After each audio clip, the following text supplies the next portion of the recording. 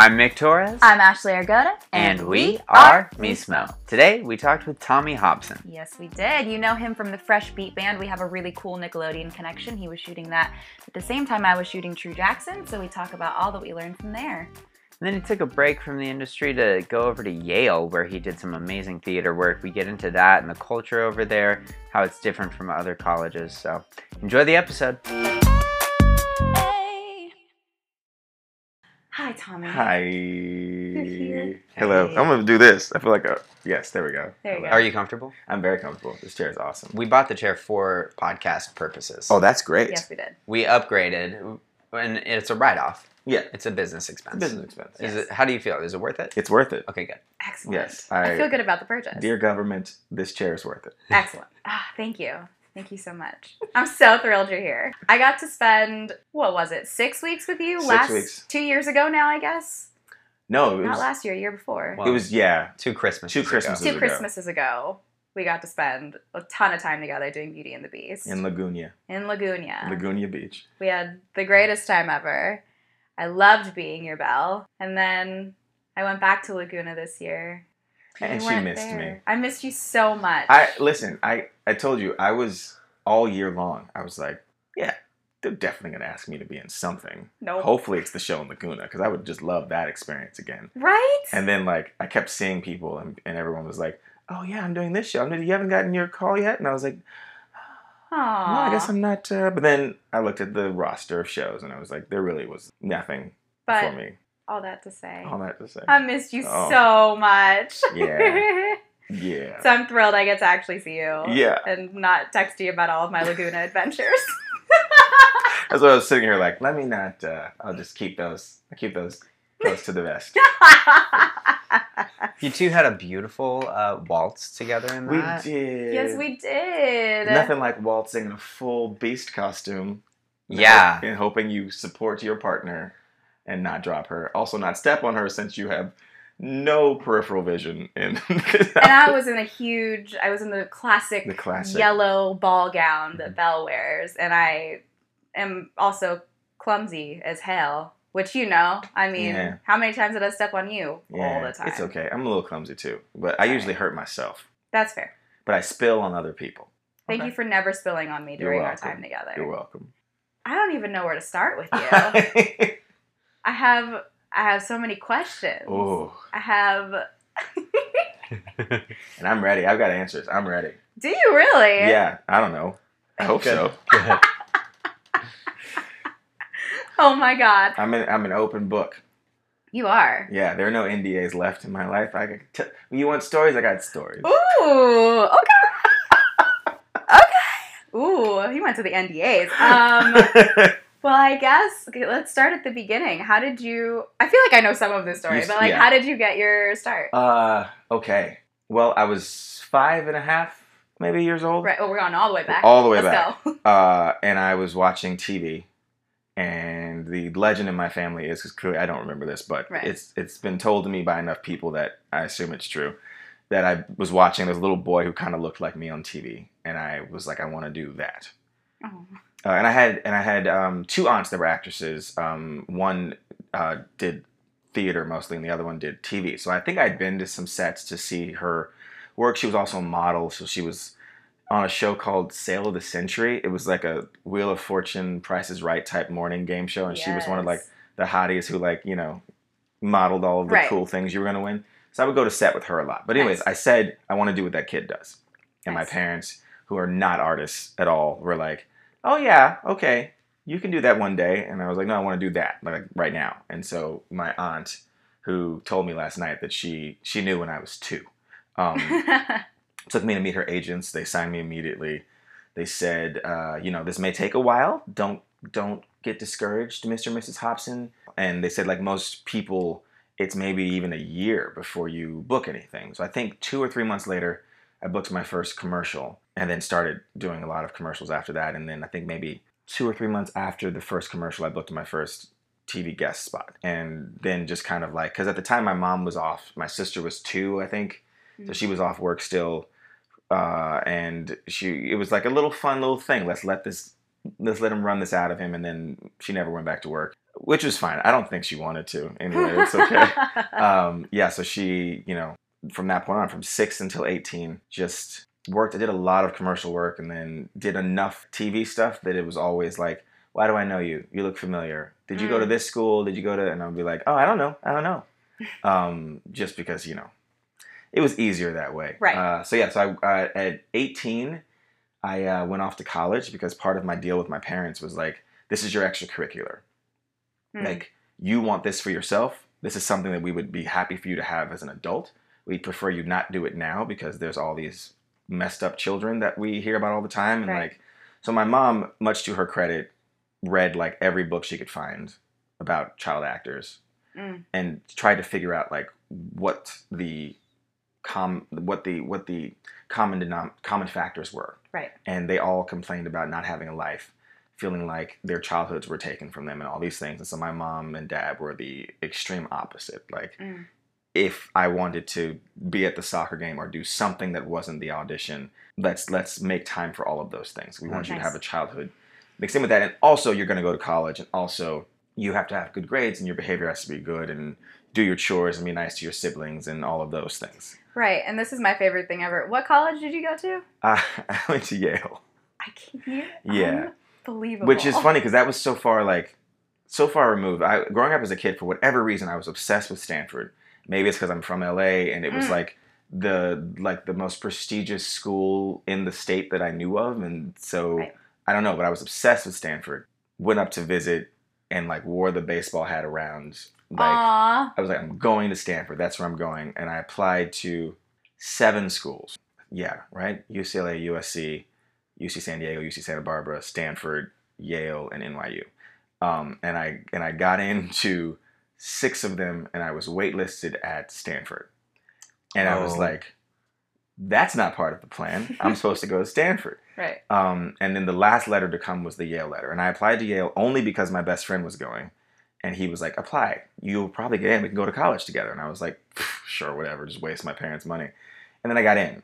And then I went to visit, and I was like, holy crap, I love this place. It looks like Hogwarts. And like, that's all I ever wanted in life is, it's beautiful. And I mean, it's the buildings were all built in like 1920, so they were all made to look like they're from the 16 or 1700s. Wow. But long story short, I ended up going there, and it was great. And my parents, to this day, they're like, listen, the universe, God, whomever like you believe in, understands what we need sometimes. And my mom was like, if you notice, you were not rejected from Stanford.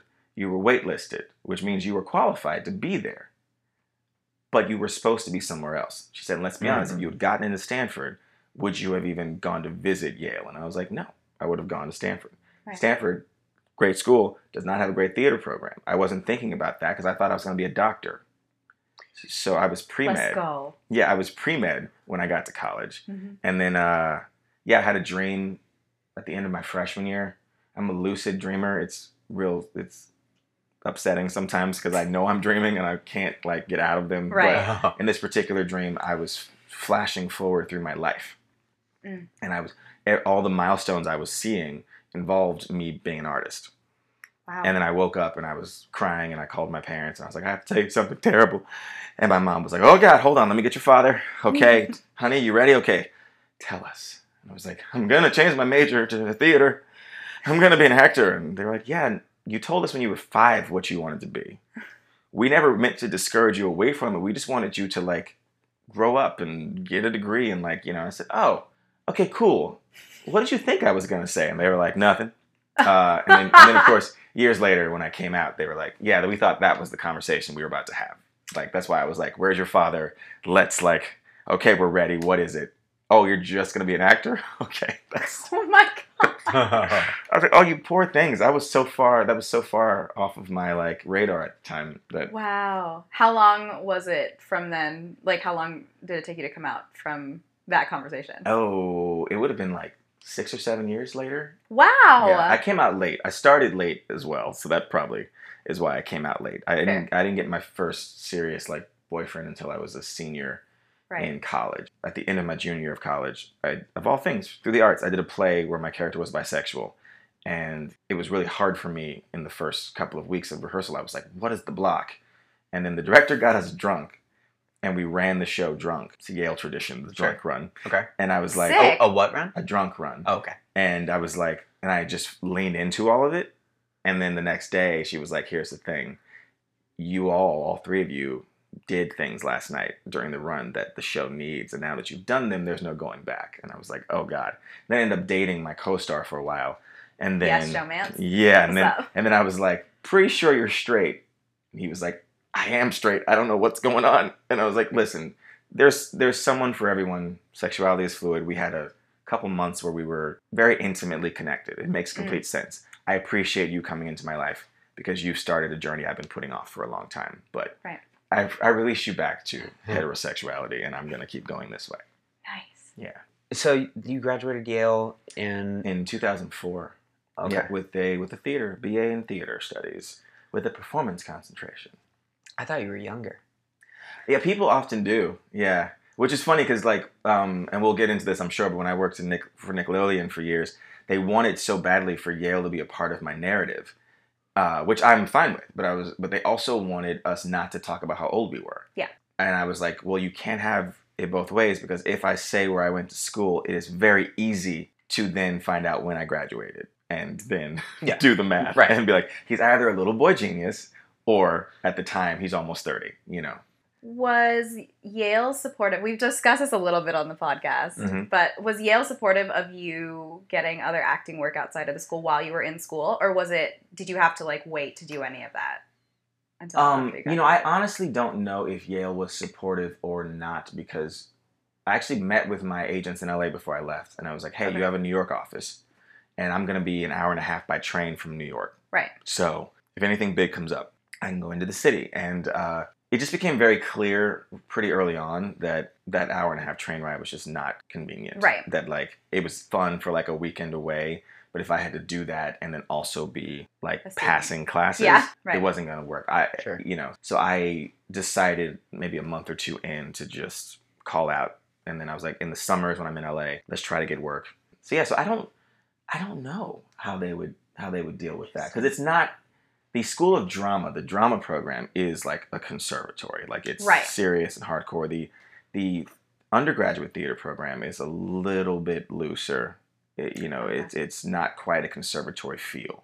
What they do at Yale that is amazing though is it's a liberal arts school. It's a liberal school. They love the arts. So my parents would love visiting because I'm in an a cappella group, which sounds nerdy as hell, but at Yale is super cool. And I was in like one of the coolest ones. I was in a group called Shades, and it was like the minority group. So we sang like R&B and like soul music. I'm sure you were amazing. It was a fun time. I look back on the videos now and I'm like, look at your little 18-year-old self. You don't know nothing about this. What are you even doing? You could apply for grants through your residential college. They give you like $1,500 and all you have to do was present receipts. But they had like funds set up to like help you do arts stuff. So like if you wanted to do an installation of your actual paintings or your poetry or a play or whatever, like there were the resources to do it. So there are these little theaters all over the school, and every weekend there's concerts and musicals and straight plays and poetry jams. So like it was such an artistic community. I didn't even really need to be outside of there. They're like a lot of my friends like, yeah, we had our fall show and our spring show. And I'm like, oh, I did 6 plays my senior year of college. Wow. And like I was sitting there and I was like, I used to say, this is what I want in life. This is what I want in like my real life when I'm an adult and I'm out of this place. But I would sit in rooms and be like, okay, cool. My November and December are free. I would love to read your script and hear your pitch. And I would love to read your script and hear your pitch. And then we'll just sort of see like what we're going to do, and I'm like sitting and like taking meetings and people are offering me roles. And I was like, this is great. Like I hope to repeat this in real life. It's taken a little longer in real life to get there. We're getting there slowly, but I'm like, yeah, it was this, my parents were like, what other world but Yale could exist where like a boy like me, singer in an a cappella group, actor, I'm more popular than the captain of the football team. That my events cost money and we're having to add shows because there's so many people trying to get in. And then you'd go to like my best friend who's, captain of the soccer team, go to his games and there's like 20 people in the stadium. Wow. and it's just like it was just weird, wonderful place. That's incredible. Yeah. So I didn't even think about like being out of campus because I was like, everything I need is right here. Yeah. And if no one will give it to me, then I can just write up a proposal and submit it to my residential hall, and then maybe they'll give me money and I'll do it myself. That's amazing. Yeah. What a school. I didn't realize they were so arts oriented Yeah. and so supportive of the arts. That's Yeah. incredible. It's crazy. There's 14 a cappella groups on that campus. Oh, that's fun. And y'all were the best ones. I mean, you know, Or- we like to think so. Okay, that's right. And then there's the Whiff and Poofs, of course, the world's oldest or America's oldest a cappella group. So they would be like the top group on campus, Right. but it's just for seniors. I see. So you were still there 4 years, even with Mhm. transferring.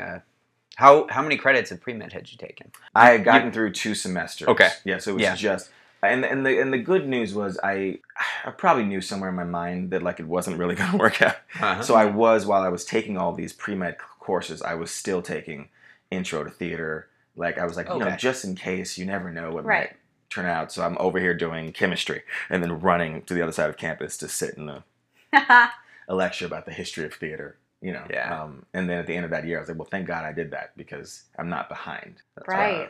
Which is nice because Yale only gives you 8 semesters. Doesn't really matter if they're consecutive semesters. You just get 8. Okay. Mm. And their graduation rate is so high because if it looks like you're not going to graduate, they invite you to take a leave of absence. And what they forget to tell you when they invite you to do this is that when you decide you're ready to come back, there's no guarantee that you get back. You have to like go before like a committee and you have to tell them what you've been doing while you were gone to like make sure that when you come back you're I had one friend who went through that, and when he went to come back he was like, yeah, they told me I'm not ready yet. Oh no. And I was like, oh, okay. So he was a year ahead of me, and I think he ended up graduating a year after me. Wow. Yeah. I know I've looked at the MFA program, and they take a certain number, and you're in a class. Mhm. Like that's your conservatory. Is it the same thing? No. They don't do the MFA program. They don't do like, even with like, Yale is also the only school I did not audition for. They had no auditions. It was Oh, like, wow. you have to get into the school. Uh-huh. And then once you're into the school, you can figure out who you are and what you want to be. But like, we don't have any, like if you're an athlete or something, that helps. But like, in terms of theater, like every other school had an audition. Right. Right. And this one did not. Interesting. Yeah, but what happens is as you go through, you start off in these giant history of theater classes, and then each year the classes get smaller and smaller and smaller. And then by the time you're a junior and a senior, one of the things you have to do to be a theater major is you have to take 2 semesters of a master class where they bring in like special guest professors who are professional actors or, whatever, directors, and they come in and they teach, and you have to audition for those instructors. Okay. And then they take like 12 people maybe per semester. And so my sophomore year, I remember thinking, well, crap, what if I get halfway to my goal and then I don't get into any of these Uh-huh. seminars? And then I ended up getting into, I think I did 2 my junior year. And they were life-changing, like Who were really your wonderful. teachers? Of course, right now, I cannot remember Sick. either of their names. One of them, her name was Paulina. I don't know her last name because it was Russian and I never learned how to say it. Sick. And she's like, just call me Paulina. I was like, great. But she had the thickest accent. And I remember one day we were doing threshold exercises where, you walk into a new space and there's a new set of circumstances that you have to deal with. And I was having a bad day, I think. And she just kept telling me, Tom, today you very heavy, Tom. You very heavy. And I was like, what? And then it took me after a little while to realize she was saying that I was heavy. That I was trying too hard. Something was burdening me. And I was like, cool. And then I remember the next semester, that teacher's first name was James, and I forgot his last name, but we did another series of threshold exercises, and I ended up, he was such an eccentric man, and he like ran up on me in this particular space. It was like you're trying to walk through, but your past is pulling you back. It's reaching up from the ground, and it's pulling you down and pulling you back. And so I'm in this space, and I'm, going through and fighting, trying to walk through this imaginary scenario. And he came into the space and started screaming in my face about what was coming behind me. About like, these people are coming and this is coming and these things that terrify you are coming. And then he pushed me back like into this imaginary space. I had walked halfway through it, and then he pushed me a few steps back into it, and he was like, and then he had people come and like grab onto my legs as I was trying to walk forward. And I don't know what I had imagined the demons were that were pulling me back, but I made it out of that threshold, and then it was done. And then I ran, and sounds so dramatic. I sat under a table, like in the corner of the room, and I sobbed for like 30 minutes. And he was like, let it go, it's gone, it's fine, we're gone, it's good, we're fine, it's gone, it's this exercise, you're great. And I remember thinking, like, this man has just cracked me wide open. Like, he's so great. That was amazing. I've never felt anything like that before. Like, oh my God, how connected was that? That was great. And then I saw him for our senior thesis projects. We had to put on a play. Depending on what your major was, that's what you did. So I did Fool for Love, Sam Shepard. Sure. And it's a whole half brother, half sister who fall in love, maybe not knowing initially they were siblings, but then finding out they are, but then they can't quit each other. And drunk cowboy, it was a whole against type thing that I was like, I want to do this. In the middle of that rehearsal process, someone asked him to be in their project, and I was like, oh my God, I have to go see this. And I told my partner at the time, my boyfriend at the time, was like, we have to go because this is the man I was telling you about who's like changed my whole perspective on. He was terrible. Oh no. He was so bad.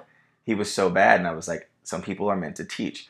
Everything about him that helped us get better, he had no control over in his actual performance. So it was all just like, they did proof. And I remember there was some part where he had to say spaghetti over and over again. He was like, spaghetti, spaghetti. And I was like, oh.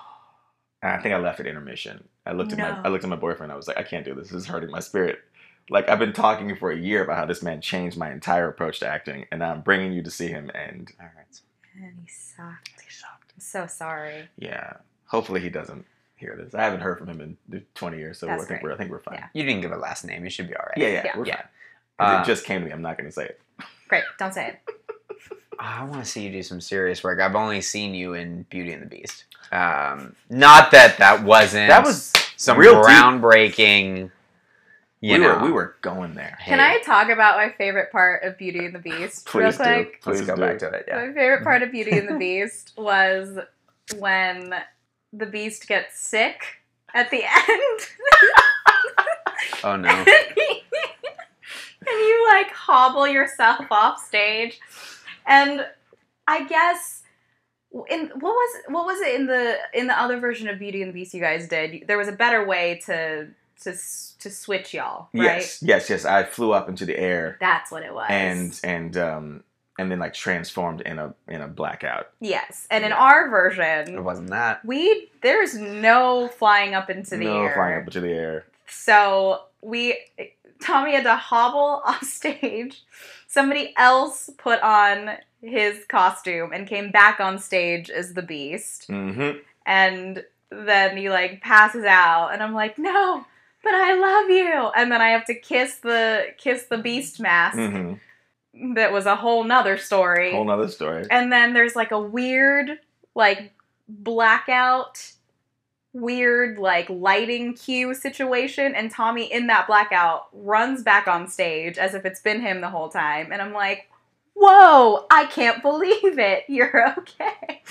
And when I tell you that this other man looked nothing like Tommy. Nothing like me. Like, nothing like Tommy. A good 20, 30 pounds lighter than me, like It white. was hilarious. Which only matters because you could see my actual face inside of the mask. So it's not like, So like he had Cedric, the other guy who was in the costume, had to like come on stage and like just kind of cover himself with the little Dracula paw. cape. It was the greatest part. Anyway, that was my favorite thing of doing Beauty and the Beast with you. Jeez. And yes, you've only seen Tommy do Beauty and the Beast. Yeah, well, it's funny because I used to think of myself, like in college, I was a very serious actor. Like I was like, you were a thespian. I was a thespian. I'm doing Shakespeare. I'm doing this. I'm doing that. I'm doing all these things. And a part of it was also that I knew from growing up in this business, I kind of knew like what the business is. I would love to say was, but is. And so I also kind of knew that there were roles that would, until I was of a certain level of celebrity, there would be roles that would be off limits to me. And so I also tried in college to like pick things that I knew would not be offered to me immediately. So like I'd play Jesus in Jesus Christ Superstar because I was like chances are no one's going to be like, hey, Black Jesus, come over here. Now, this is many, many years before John Legend did it on television, but my mom laughed because she was like, that's what you did. You were R&B Jesus. And I was like, yeah, he was not a rock and roll Jesus. He was very much so like, but you know, so I chose things like, in fact, the only role that I wanted to play in college that I could still play now was Othello. And it was a whole thing. This is how crazy this artist community was, though. There is like a Yale Dramat Society that does put on like the two big plays. They are in the giant theater, and those are, you know, on top of the smaller ones that are going on. And this director pitched Othello to them, and they said yes. Who are you thinking for Othello? And she was like, Tommy Hobson. And they were like, if you get Tommy Hobson to do Othello, we'll greenlight this, and it's done. Like, great. So she comes, talks to me. She's like, I want to do Othello. And I was like, oh my God, of course, yes, that would be amazing. I would love to do Othello. Like, I mean, what a dream, right? That's great. I mean, honestly, I would rather be Iago, but like, yeah, like Othello would be great. So she tells me I'm doing Othello. I was like, cool. And then they greenlight the play, you know, give her all the money. They start getting everything prepared. And then she calls me and says, hey, just as like a formality, so it doesn't look like we've done this, can you audition? I said, okay. But I had prepared the way I do. Like I, you know, spent time with it, went in, great audition, get a call back. And I was like, cool. And then there were two of us at the callback. And then like 3 days later, the cast list goes up. And my name is nowhere on the cast list. And I was like, what is happening right now? And it turned out that teenagers, well, I guess we were 20, 21 at the time, but it turns out that she didn't want me for the role. But she said what she had to say to get the project to be chosen. And also that the guy that she chose to be Othello had a vendetta against me because he thought I stole his boyfriend from him. Okay. So it was a whole like, it was insane. I found all this out later, but I was like, oh my God, this is insane. You guys weren't a couple. I didn't know you even knew this person. I was just traumatized you even knew I had a boyfriend, because I had a boyfriend for like 3 months before anyone knew. He was a grad student, so I was able to just sort of disappear over to that. But yeah, it was craziness. Wow. I forgot about that story. Fun times. So I still need to play Othello is the is the moral of that story. Yeah, you do. And also, it's really interesting the way that things get done in college. You know, for me at USC Theater School is similar. Like, you audition for the main shows, like the school shows, and then there's all these little independent student-run companies that are doing like smaller productions. But basically, everybody knows every single show that is happening, and anyone can audition for anything. Nobody has an agent or like breakdowns that they have to be in a certain realm of or level of any of those kind of hierarchy things that go on. And then you get out into the real world, and now you don't have the access to a quarter of the things that are happening. No. How did you adjust after college to doing all of this amazing, great work, and then maybe taking roles that weren't as artistically fulfilling? That was an interesting journey because, like I said, I had a really great childhood career. Like that 12 to 18 window. I have friends who were more successful, but I feel like what I had was great because it allowed me to have the experience of the career I love. And I also still got to be a kid. So I'm missing school, but I'm not missing it all the time. Like, you know, you're working consistently, but you're also like a person and a kid and living regular life. So when I went to college, I definitely was like, cool. I kept in touch with my agents. And when I got back, I thought, we'll pick up right where we left off. And when I got back, there was a strike that was happening. I can't remember who was on strike. It was the actors or the writers. Yeah. And in that craziness, my agent at the time, who was a wonderful human being, he decided to retire and move up to like Napa and like run his family's winery. Like you do. Like you do. So when I got back, I graduated, I come back, and I was like, cool, like, here we are, I'm back. Oh, Bob's gone. Okay. Oh, I'll come meet the new person, thinking, like, as a formality. And I came in, I met him, and, like, just the yin and the yang. Like, I sat across from him, and I was like, I do not like this person. I do not like how this person makes me feel. I don't want this person to run my career. And, you know, my parents were like, well, then leave him. And so I did. And kind of just had to start over again. you know, like didn't have an agent, didn't have a manager, didn't know how to even get an agent or a manager because I'd had one since I was 6. And my first agent passed away when I was 14. And then knowing she was sick, without my knowledge, she had already discussed with the man who became my agent that he was going to take over. Like it was, so it took a long time. I ended up doing an acting class with a manager, signed with him. He got me an agent. And then after like 6 months, was like, you're both terrible because things happen in this world. But the manager's assistant was an older black gay man. And he thought that he had pegged me and that I was like trying to live in some closet. And I was like, it's not a closet. It's none of your business. And so I was only going out for like the Queenie gay, like friend. And I was like, wow. There's got to be something else I can go in for. I've trained to be everything. And I don't mind doing this, but like there has to be like I'm more than that. And he would call me well, I won't tell you what he called me. I'll tell you off what he called me. It was this cute little name for me, but he would also compare me to this actor on this show that I'd never heard of, and it turned out years later that he was a gay show. So long story short, I left them because they sent me to an audition for Shakespeare keeps coming up, A Midsummer Night's Dream, and the director of that, he used to run CBS casting, so they wanted me to meet him. He had left CBS, he was now a manager, he poached me from my manager, and then started me on like the part of my career that started to move a little bit easier. But yeah, it took a really long time. And I'm still, I mean, I'm 15 years out of college now, and I'm still struggling with like the idea that like, should I have left? Yale was great, once in a lifetime opportunity, but I was really starting to pick up a lot of speed in my career before I left. And a lot of the feedback I was getting from jobs I didn't book was basically like the only thing that's keeping you from this upper level that you're clearly moving to is that you're not 18. And as soon as you turn 18 and there's no more set teachers and hours and stuff, you're going to blow up. And I turned 18 and I moved to Connecticut and I'm gone for 4 years. Yeah. And I have a lot of friends whose careers now are like miles and miles beyond mine, and they did not go to college. They stayed here. And I'm like, and so in those moments when like I'm sitting around, you know, woe is me, and I'm like, God, why aren't things further along than they currently are? I'm like, I wonder if those 4 years, I'm like, don't do that to yourself, because I don't know where I'd be if I had stayed here. I've got a great family, so I'm not concerned about like my health or dependency issues. I'm just like, would I be acting?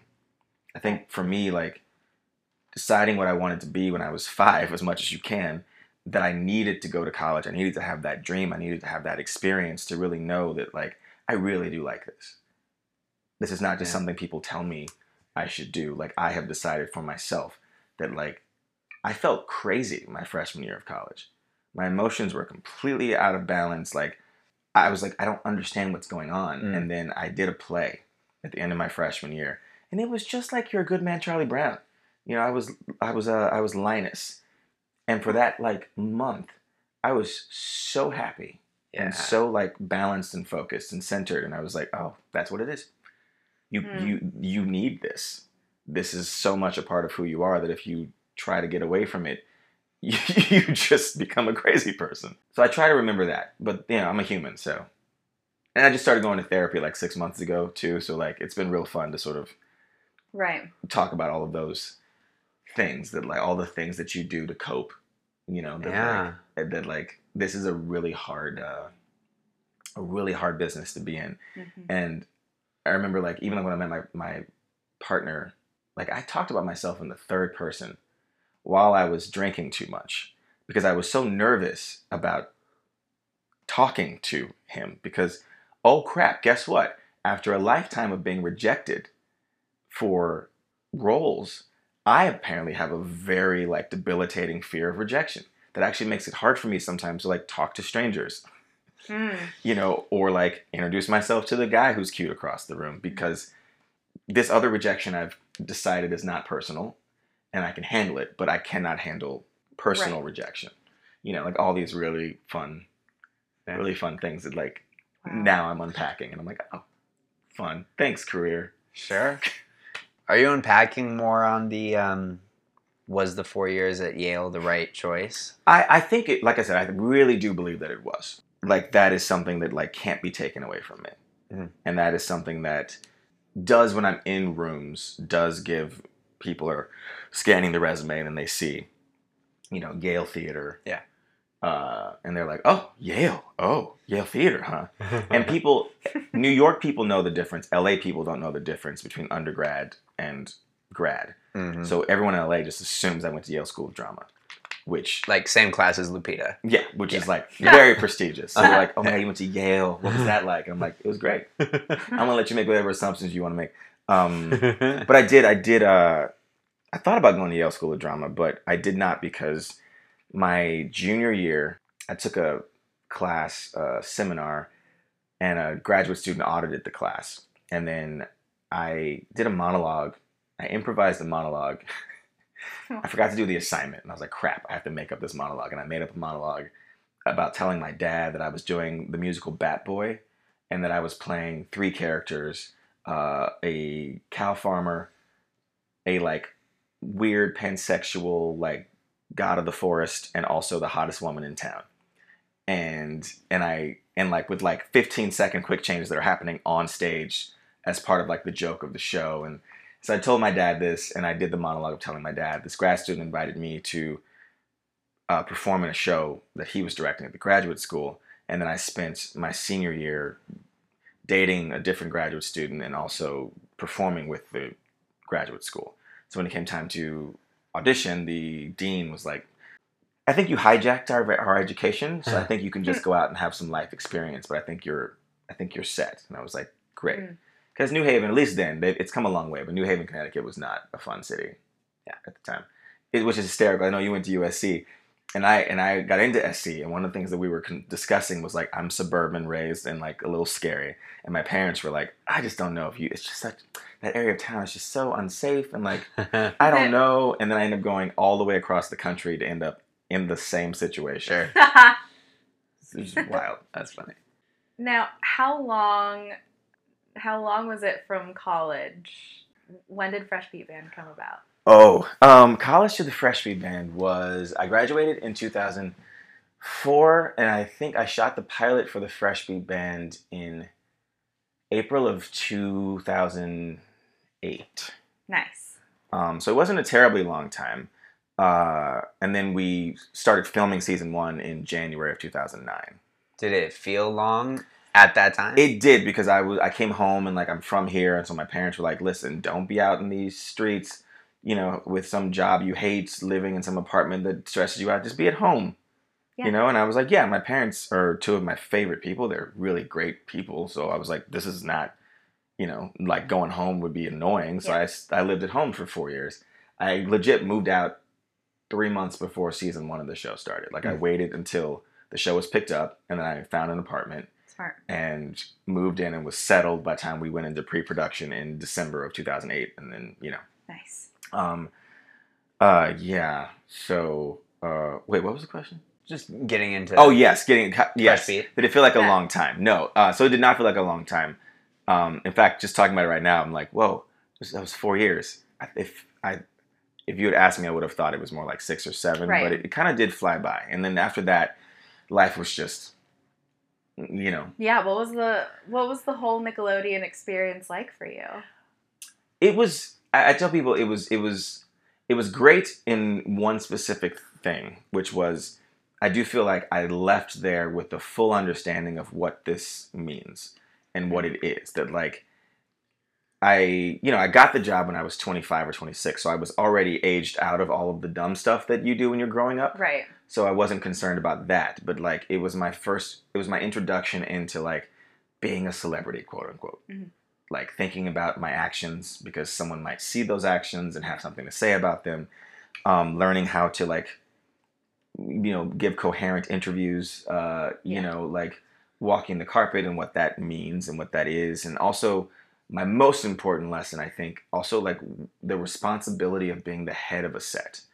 Mm-hmm. That like there are showrunners, there are directors, there are EPs, creators, whatever. But at the end of the day, the people with the most power over the energy of a set are the leads on the show. And the first 2 seasons we did the show, there were 4 of us, and one of us had some issues outside of the set. that would come to work with her. And it was just, I would just come home at the end of the day and I would just be emotionally drained. Right. Because I was the only person who could keep her calm. And so it fell to me to like sense when the pressure in the room was shifting and then try to get her to, Right. you know, because whatever her issues outside of the set were, her venom would go out to the other girl for whatever reason. And then it would just become this crazy thing. So at the end of our second season, she quit. Okay. Which I think she quit because she knew she was going to be fired. Like, there was just no, like, Okay. at that point, she had burned every bridge on the set and then also had started reaching beyond our EPs and calling, like, Seema, the CEO of Nickelodeon at the time, calling her. Is she not anymore? No, she's not. Great. No. Okay. No. Didn't know that. Cool. No, she, after years and years and years of throwing other people in front of the bus, when it was time to fire people to like reset things, like she finally got. Because I was like, I mean, she was always nice to me. I will say Same. that She was always very kind. I really liked her, but there was a moment when I was like, I'm not a business person, but it seems like at this point everyone's been fired. Yeah. And you're the only person left. So Yep. what? You know, it's just. You're right. I had no idea that she wasn't there anymore. Yeah, but no. So that in that regard, it was great. But I do think that and then we of course replaced her, right? And then like came back season 3, and that's when I really learned, because all of a sudden we only got a 6-episode pickup for our season 3 because they were like, we want to see how this energy works, right? Of course. And 3 episodes in, New York flew out, and they were like, holy crap, we could feel the change just from the dailies, and we wanted to come out here, and one of the grips came down from the rafters, and he was like, Tommy, and I was like, sup? He was like, I gotta be honest, man, we love it so much here now. The last 2 years were kind of hell, but like, good. I said, oh God, you? He said, oh, we all knew, and you specifically were great about trying to make sure no one knew. He was like, but you don't know, people on set, even if you don't see them, they see every, and you forget that, especially on a set like that like those cameras are on all the time. And so like, even when we're in between takes, people all over Paramount with that feed could watch and hear everything that we were doing and saying. Wow. So like I said, I learned that responsibility. I wonder if I ever stumbled upon y'all's channel while I was working at Paramount doing True Jackson. Which is I'm sure I like just sat there and watched you guys film. And they talked about True Jackson all the time, and Nickelodeon, I said, Disney's so good at synergy, Nickelodeon is not. And one of the things that drove me nuts at Nickelodeon was I was like, you have all of these shows. You won't let me be on other things. Yeah. You got this whole network full of shows I could be on. If I were at Disney, they would understand that. They'd be putting me on not just Disney Channel shows, but Freeform shows, ABC regular shows, because they would want to build that brand. Yeah. You guys won't let me go over and be on True Jackson VP because you're afraid that a 4-year-old might see it and be like, but wait, that's Shout from the Fresh Beat Band. Mm-hmm.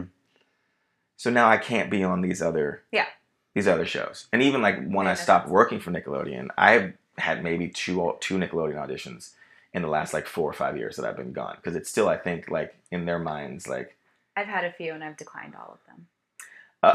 I've had a couple of Disney ones, and I've gone in, and then in the middle of the audition, I've been like, I don't want to do this like larger, like I'm in there giving like a primetime read, you know, and the casting director's like, okay, just remember it's Disney Channel, so like, you know, he's the drama teacher, you know, and I was like, I don't want to do that anymore.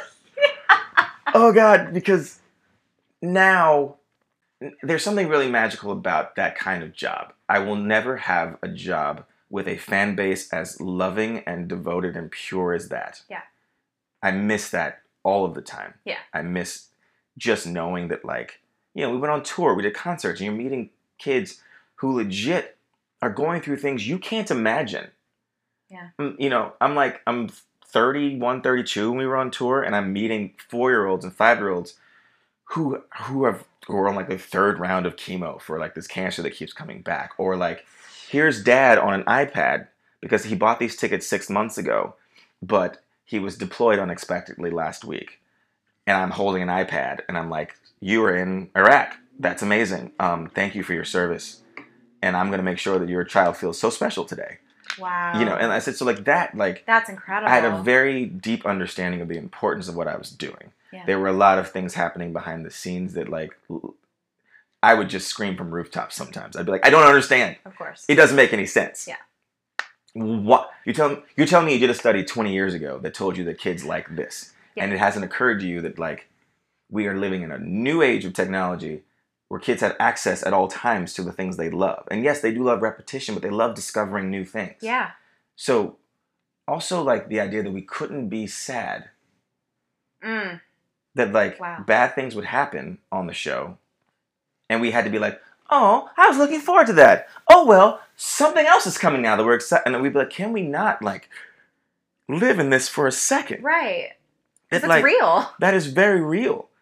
And we're meeting these kids. And so I know how real this is. Right. You know, and we would actually, I mean, we were all like, we all had a little bit of our thumbs up our butts too, because we were like, you know, we're all very serious actors. You know, we all come from these very serious places. Right. So we want to sit in a room and talk about our intentions for this. Oh my God. You know, and we would do that. And we drove one director crazy. He was like, just say the line. And I was like, well, here's the thing though. Shout wouldn't say this line. It's a twist line. It's very much so twist. I think we should just swap that out. Wow. He'd be like, it's a kid's show. It doesn't matter. And I was like, it does, though. Because I wouldn't watch kid shows when I was a kid because I felt like they were talking down to me. Right. I wanted to be in the adult room talking about adult things. Right. I said, so I'm trying to appeal to that kid. Right. That kid who's going to be like, I don't want to watch this because... But I'm sure because you guys did that, that's part of what made the show so successful and so good. And a lot of the parents were like, we would watch the show and we were like, oh, the music is tolerable and like we feel like these people are actually trying to give us layers of something. Yes. And I was like, yeah, because these kids are experiencing things, like I said, that I can't even imagine. But there was a lot of pushback from Nickelodeon about that. I remember my first media training, they were like, how do you feel about being a role model? And I was like, I'm not a role model. Like, I'm just doing a show. Mm-hmm. Your role model should be a parent or someone who's actually in your life.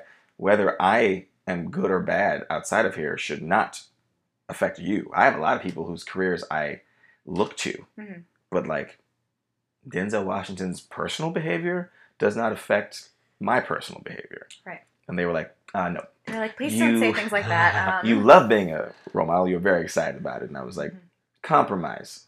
I understand that it comes with the job. I hope that I do a good job at it. Yeah. But my role models are my parents. You know. That good like, answer. You know, and people are like, oh. I love those Nick 101s. Those are yeah. great. I will say in their defense though, like they were like, is there anything we should know about you? And I was like, still so scared. Had only been out to my parents for like 6 or 7 months, and I was like, I'm gay. I have a boyfriend, and so like there's that. And they were like, okay. I mean, like, how gay though? And I was like, huh?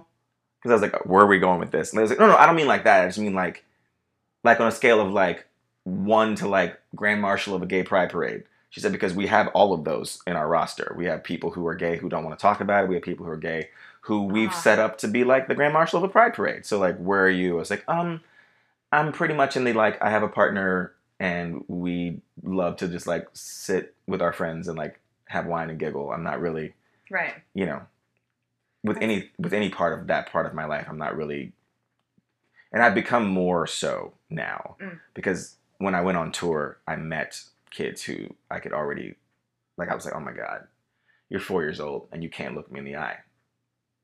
Aww. And your mom's like, why are you being weird? And I'm like, oh, it's fine. He's just nervous. It's okay. Hey, come here. Here you go. Let's take a picture. Just so you know. And my castmates would be like, what are you gonna? I was like, I don't know what to do. I just would hold these kids' hands and be like, you are magical. There's nothing wrong with you. I can't wait to see the person that you become.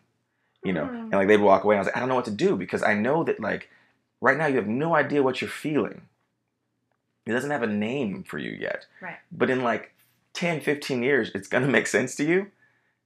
And I hope that you look back on this moment and you're like, oh, he was trying to like, be like, you'll be okay.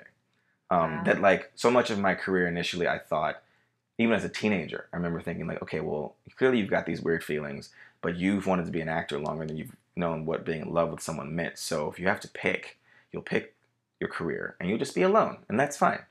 You'll have everything you ever wanted and you'll go home by yourself. And that's fine. You'll be fine. Mm. And then I fell in love for the first time. And I was like, how did I ever think that any of this would be any fun Right. if I was alone? I had no one whose career was what I wanted, who I could look at and go, oh, well, there's a person who's like me, who's doing, Right. And I've talked to people, I often do wonder if, again, it's like with the Yale thing, I often wonder, like, if being so transparent about it is a hindrance. I do think that sometimes subconsciously people start to look for things because they're like, oh, well, I wonder if we'll be able to figure out, But then I have, like, one of my friends, he said to me, he's one of my dearest friends and also my barber, and he was like, and he was my friend first, but he was like, he said, I did a Lifetime movie 2 years ago, and I was a Army vet police detective who was helping, solve this murder mystery. And he's like, T, the one thing I have to say, he said, I hope you take this as a compliment. I said, okay. He said, you were so straight. And I said, what? He said, I can't. He said, I can't pass. He said, and you can. And I really hope you understand, like, how lucky you are. Mm. Yeah. And I never really thought about it. Like, I just thought, like, oh, I'm an actor. Like, this is what I do. I play most of the things I play. I'm not that in real life. I'm not a beast, like, I'm not an What? Army vet. Yeah, sorry. No. It's not just a lot of waxing. I see. But that, I was like, oh, wow. But it made me, like, really stop and sort of take stock of the situation. And I was like, wow, I've never really thought about how lucky I am that, like, truly most of the time I do have to tell people. Mm. And I remember being on at Nickelodeon that first year, and I only told that one media lady. And then I eventually realized, okay, I have to tell my castmates because we're spending too much time together for me to be using all the pronouns that closeted people use. We don't say gender. It's always like, oh, we're on a date and they were great and they were this and they were that. That's how now, even 20 years removed from that, I'm like, I'll meet people and they're like, well, I went on a date and I'm like, oh, okay. Oh, wow. Come here. Do you want to talk about it, or do you want to? Because I know what a they means, Right? In terms of that. Now they is a gender, but like at that, but like it could also have been just me not wanting to say he. Yeah. But I ended up telling everyone season 2. Okay. Because I was like, it's just we're together all the time, and I can't. It's just too much work. And what were their reactions to it? Our wardrobe lady was my favorite. She's like, oh my god, okay, because to be honest with you, it was something that was discussed because you are so, you can be so hard to peg when you want to be. She was like, because there were moments when we'd be like, oh, definitely gay. And then you do something else and we were like, okay, I don't know again. I have no clue. I mean, even when I met Wilkie, my partner, one of the other guys in the show, we did a workshop together. One of the other guys was like, honestly, we all talked about it because we were like, we have no idea. Wow. He's so middle of the road that he could be either. And I was like, oh, cool, great. I don't think I knew when I met you. No, probably not. And also when I met you guys, I was so quiet those first couple of days. You were. I was like, oh God, everyone knows each other. Oh God. Sorry. I thought Riley was a mean girl at first. When I first met him, I was like, oh, he's going to be a mean girl. Oh my gosh, no, Riley's the best. I came up to her all nervously on like day 2 because someone saw a picture or something like, oh, you're doing that with my friend Ashley and she's so great. You're going to love her. Her voice is amazing. I was like, her voice is amazing. And the next day I was like, okay, all right, just tell her that you have mutual friends. It'll be fine. Hey, so we have mutual friends. And like, but inside I was like, why are you talking to me? I'm kidding. Yeah, inside I was like, oh God, oh God, oh God, oh God.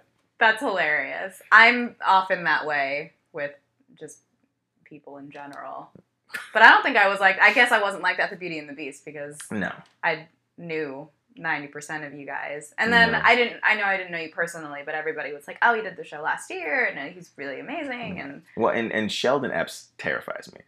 We're actually friends. Same. And like, I consider him, like, I've worked with him 3 times now. But every time I audition for him, which luckily I didn't have to audition for Beauty and the Beast, but every time I audition for him, I forget the words. Like, it's happened every single time I've auditioned for him. I'll be in the middle of a song and I'm like, I'm sorry. And it's always at the beginning. It's always at the beginning. And I'm always like, can we, and he'd be like, Tommy. And I guess he's like, just breathe. Yeah. Just breathe. Calm down. It's I fine. don't know We're if all it's friends. because Sheldon he was our director for Beauty and the Beast. He directed a lot of our True Jackson Mm. episodes. Oh, I didn't know that. Yeah, that's how I knew him. Okay.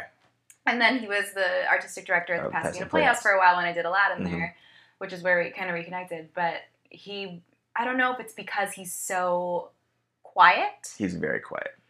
that it's super intimidating. He's like one of my favorite directors to work with. He is so incredible. Yeah, he says very little. So even Yes. like as you're doing stuff, there's a part of you like, because actors, as much as we pretend otherwise, we are people pleasers, and we do need validation. And to watch a director watch you completely stone-faced and just stare at you without them being like, no, that was great. I remember we did, I was rehearsing The Climb, which is a song that I did in Beauty and the Beast. I thought you were telling me that. You're telling the podcast. No, that. yeah. Yeah. I was like, I was there. You know I did The Climb, right? Yeah. Okay. I was usually paying attention by that point. Okay, sick. What did you sing in the show? I was doing it for the very, very first time, and I remember like getting to that second verse or whatever, and I looked over at him, and he's just sitting at the table staring at me, and I literally started sweating because I was like, I sound terrible. He thinks I'm overacting this. I'm sure it's because it's a panto and I'm trying to overact it. I gotta pull it back a little bit. Da da da da. And I'm still singing, but I'm like staring at him as it's happening. And he was like, Ashley, why are you staring at me? Continue. And I was like, sure. Yeah. So, and then he had me do it like 2 more times, and I was like, it's because he hates me. He hates this. I shouldn't be Belle. I can't be doing this. What am I doing? But then at the end of the day, you know, you kind of learn with him, especially like less is more. Less is like, more. if he's not telling you, hey, you're doing this wrong, you're probably doing it completely correct. He directed me in Dreamgirls Mm-hmm. in 2017, and he was like, listen, it's a fast process. We don't have a lot of time to speak. So how do you see the character? I said, well, Curtis Taylor Jr. is, I think, one of the most misunderstood people in musical theater. And here's why. Wilkie my partner, had just finished doing Motown, or was doing Motown the musical, I think, at the time. No, he had just finished doing Motown the musical. Did he do it in LA? No, Okay. He did it. He was in the original Broadway cast, and about a year in, he was like, deuces, you make me never want to do theater ever again. Sick. But, you know, Dreamgirls is loosely based on the Supremes and Berry Gordy. So what I realized in being around Berry Gordy via Motown, the musical, was that Berry Gordy has no idea that he's the villain of the story. Mm. He wrote an entire musical about where the opening sequence is the night of the 25th anniversary of Motown, and all these celebrities are coming back to honor him, and he's mad because they all abandoned him. Like, I made them celebrities and they left me for all these other people, and how, you know, and the whole show is about how great he was, and it's true. Mm-hmm. But also within being great and changing the face of like music and culture, you also did some shady things. You were not the nicest person. And I said, and Curtis Taylor Jr. has no clue that he's the villain of this musical. Mm-hmm. He thinks he's the star of it. He thinks he's the hero. He doesn't know he's the villain until the end of the show, when Effie comes back and she's like, I'm suing your ass and I'm taking everything. And then he turns around and Dina's standing there, and Dina's like, how could you do this to her? I'm leaving you. Mm. And then she leaves him there, and he's like, holy crap, I just lost everything. Was I not a good person? So that's how I see it. And Sheldon was like, exactly. Good talk. And I was like, what? He's like, that's what I think. And I wanted to know if you felt the same way. He said people often play Curtis as this vicious, nasty sort of person. And he said, part of the reason I hired you for this is that you have a charm that is attractive and intoxicating. And I thought, what if that pulled someone in? This with the hands. Me. Sorry, I'm doing Sheldon hands. He's doing Sheldon's hand movement. It's killing me. And I told him, I said, so the first night we had our audience, we had an invited dress rehearsal, and I've never been a villain. I walked out on stage, and over the course of the show, every time I went on stage, I could feel how much the audience hated me. You did your job right. I could feel it. And I walked off stage at the end, and I called my mom and my dad, and I was like emotional. I was like, I don't think I'm doing this right. I don't know what's going on. Like, the audience didn't like me. Like, when it was time for curtain call, they screamed for everyone. And then it was like golf clap when I came up to bow. My mom said, "You've never been the bad guy before. You did your job." And I was like, okay. So I kept pushing that. And then I called Sheldon because on closing night, maybe, this man came backstage and he was like, I'm a subscriber here, Patreon. I donate a lot of money. I've never given a standing ovation to anyone. I gave you one today because I hated you for most of the show. And then when she left you and you stood there, I looked in your eyes and I said, holy shit. He just figured out he was the villain. And then the way Sheldon blocked it, the lights went down for like a half a second and then came back up because now I'm in a press conference announcing that the group's breaking up and whatever. And I was like, Sheldon, can you just give me a second before the blackout to have the emotion?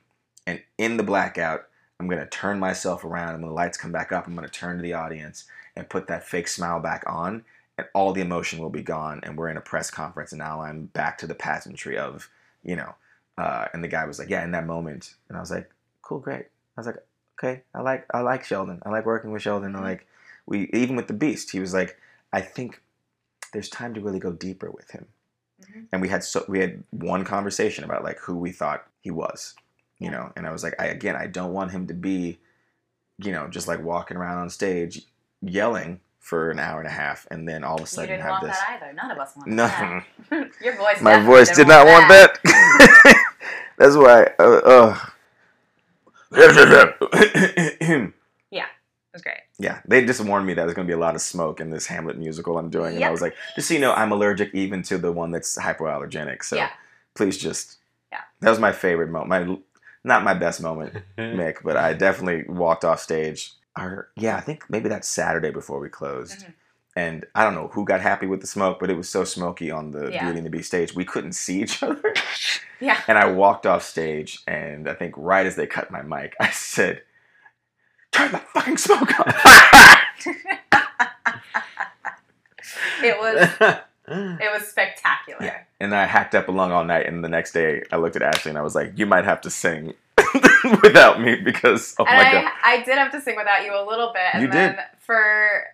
For so long in the run, the last song we sing together is and then I saw her face. I'm a believer.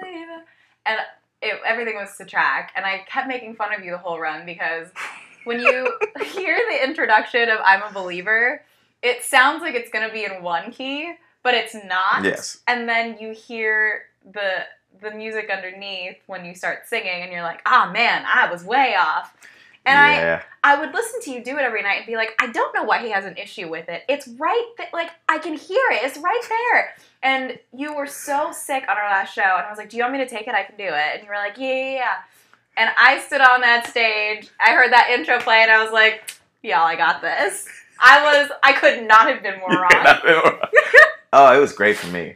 Because I legit, the whole rehearsal and then even some of the shows, I was like, and then I saw her face. Like, it was like, just the most ridiculous jump up. And I felt awful. Yeah. I think at one point I pitched to them the idea that maybe I just spoke the opening line and then came in. And then I saw her face. Now I'm a believer. Exactly. But I'll act it. It'll be great. Now, God, we've gotten so way off topic here. Sorry. I don't even know where we were going in the first place. But yeah, we had talked about Nickelodeon. We had talked about who directed you, or what was the show that you did that you won your ovation for? Yeah. It was Ain't Misbehavin'. Yeah. At La Mirada with why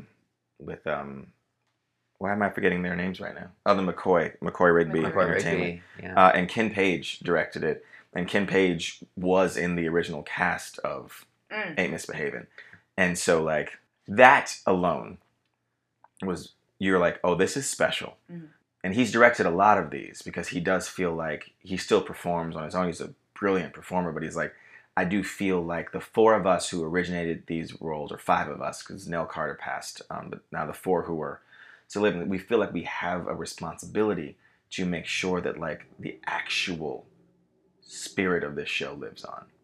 So you're sitting there in the room, and I'm so happy I didn't play his role, because I can't, it's hard enough Yeah. without the person who originated. And he was so great with Boise, who played the Ken track, with being hands off with him and letting him have his own journey. But I've never been more. I think that's the role that scared me the most in my entire life, because the singing of that track is exceptional. The dancing in that track is beyond. And I just kept thinking, I don't know if I'm good enough at either of these things to pull this off. And Jeffrey Polk, who choreographed the show, he choreographed Dreamgirls, and he also choreographed Smokey Joe's Cafe that I did at the Pasadena Playhouse a couple years ago. He directed and choreographed it. Wow. You heard it. So he was like, I know you can do this. And Ken trusted him, because I auditioned via tape, because I was in Seattle doing a Lifetime movie. And so on the first day of rehearsal, I was the only person in the cast who hadn't done the show before. Wow. And as they're plowing through the music, I was like, I'm so sorry. I have no familiarity with this. We have to actually take our time and learn it. And then the big number that my Andres track has is Viper, the Viper's Drag. And it's this 8-minute song where the guy's smoking, getting high the entire time, and he's doing what they call snake hips, which was a popular dance in I think the 20s and 30s. So it's very sensual, all these isolated movements, and I learned it from a tape of the original. The choreographer and I went over it together, and then I went home, and for 3 nights I took my laptop and I faced it towards the mirror in my bedroom so that we could be facing the same way. And I would dance with him for an hour to 2 hours every night. And finally, on the 4th day, the director was like, we're doing a run through, I have to see it now. And I had a full-on panic attack. And then I did it. And when we finished, there was silence. And Ken said, all right. And I said, yeah. He said, the best compliment I can give you is that you're ready for me to enhance it. And I said, great. So went on stage, we did that show. It was such a great experience.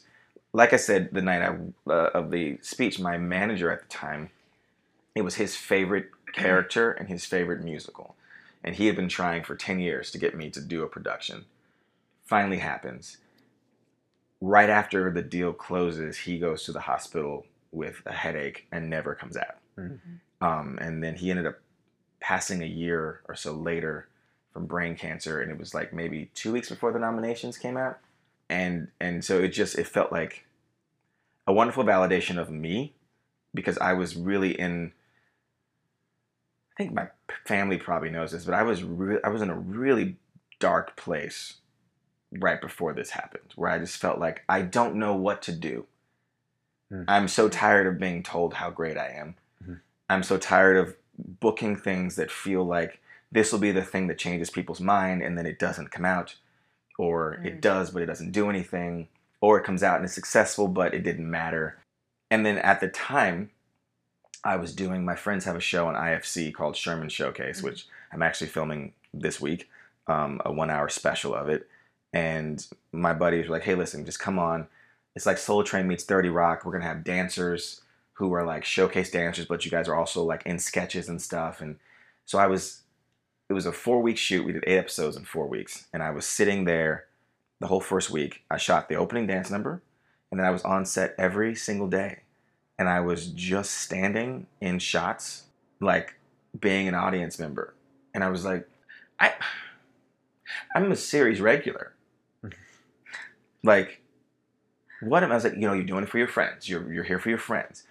And so the night of the Ovation Awards, I had to leave the set where I was being a glorified background actor, went there, won, and then the next day I was like, hey, listen, I have an audition to put on tape. And they said, don't worry about it. You're only going to be in one thing today, and it was just the back of your head. Don't come to set today. So then that Wednesday I went back to work, and I walked in, and everyone knows I won at this point. They're all clapping for me. And then I was right back to, doing little bits here and there, but nothing to say, nothing really to do. And I kept just going back to that. I was telling Will, because I just kept looking at my phone, and I was like, I don't know what's going on in my career right now, but not 24 hours ago, I got the highest level of validation you can get from a community that 6 years ago wouldn't hire me for anything. Mm. That I could not get arrested in LA theater. Like, because they were like, we didn't even know who you are. And I'm like, I was literally Wilkie Ferguson's boyfriend in the theater community. I'm on a television series. I'm showing up at his opening nights from set of this very successful show I do, but it's for kids, and none of these people have kids, and so they don't care. Right. And so, I walked into Pasadena Playhouse, auditioned for Smokey Joe's Cafe. Michael Donovan looked at me and he said, I haven't seen you in a while. You're a man now. Mhm. And I was like, yeah. And then he hired me that day. And then theater just kept happening. So I was like, I could not believe that in such a short amount of time. And then, of course, you're in a TV town. So did it matter? You know? No. Like, I go into theater auditions and people are very impressed by it. Some TV people do know what it means, but like, I mean, even like New York folks, I was trying to get an audition for a play that I originated a role in, and they changed the casting people, and we were like, hey, listen, he played this role in the first production at the Pasadena Playhouse. He would love to come back to that role. He'll audition. He just won an Ovation Award, Best Actor in a Musical, and like, just never returned the email. Mm-hmm. So it has become this weird thing over the last year where like my friends and my family are like, don't forget you won an award. And I'm like, I did. And it has become the thing that grounds me, because everything else outside of that has been so trying that I'm like, let me just, and my friends it was upstairs, like in my office where no one could see it. And my friends like went upstairs and got it and put it like on the mantle in the living room. Those are some good because friends. They were like, it needs to be somewhere where people can acknowledge it. Now, is TV and film the goal for you, or would you say theater, maybe both? I'm greedy. Like when people are like, what's your ideal world? I'm like, I would love to be on like my Grey's Anatomy, something of that level, and then like, you film that for 6 to 8 months, and then like, I go do a play February through like June, and then maybe I squeeze a movie in June into like August, and then I come back and I go right back into my show. Yeah. That like Perfect. I don't want to have to choose. That's the dream. Even like right now, part of the thing I'm doing with all these folks that I'm working with, because I started this year with 3 jobs, was I was like, I will not choose. So, Christmas movie. You guys are filming January 7th to like 20th. I have to be back in LA by the 12th. Make it work. Okay, we made it work. Great. Musical. And now Sherman Showcase. There's 1 week of overlap. We have 3 days where I have to be with both of you. Make it work. Make it work. Have you read Shonda Rhimes' Year of Yes? I have not, and I need to. My sister read it. It sounds like your Year of Yes. I've just been saying yes. I started like in the back half of 2019, just being like, my parents were laughing because I'm very shy about singing.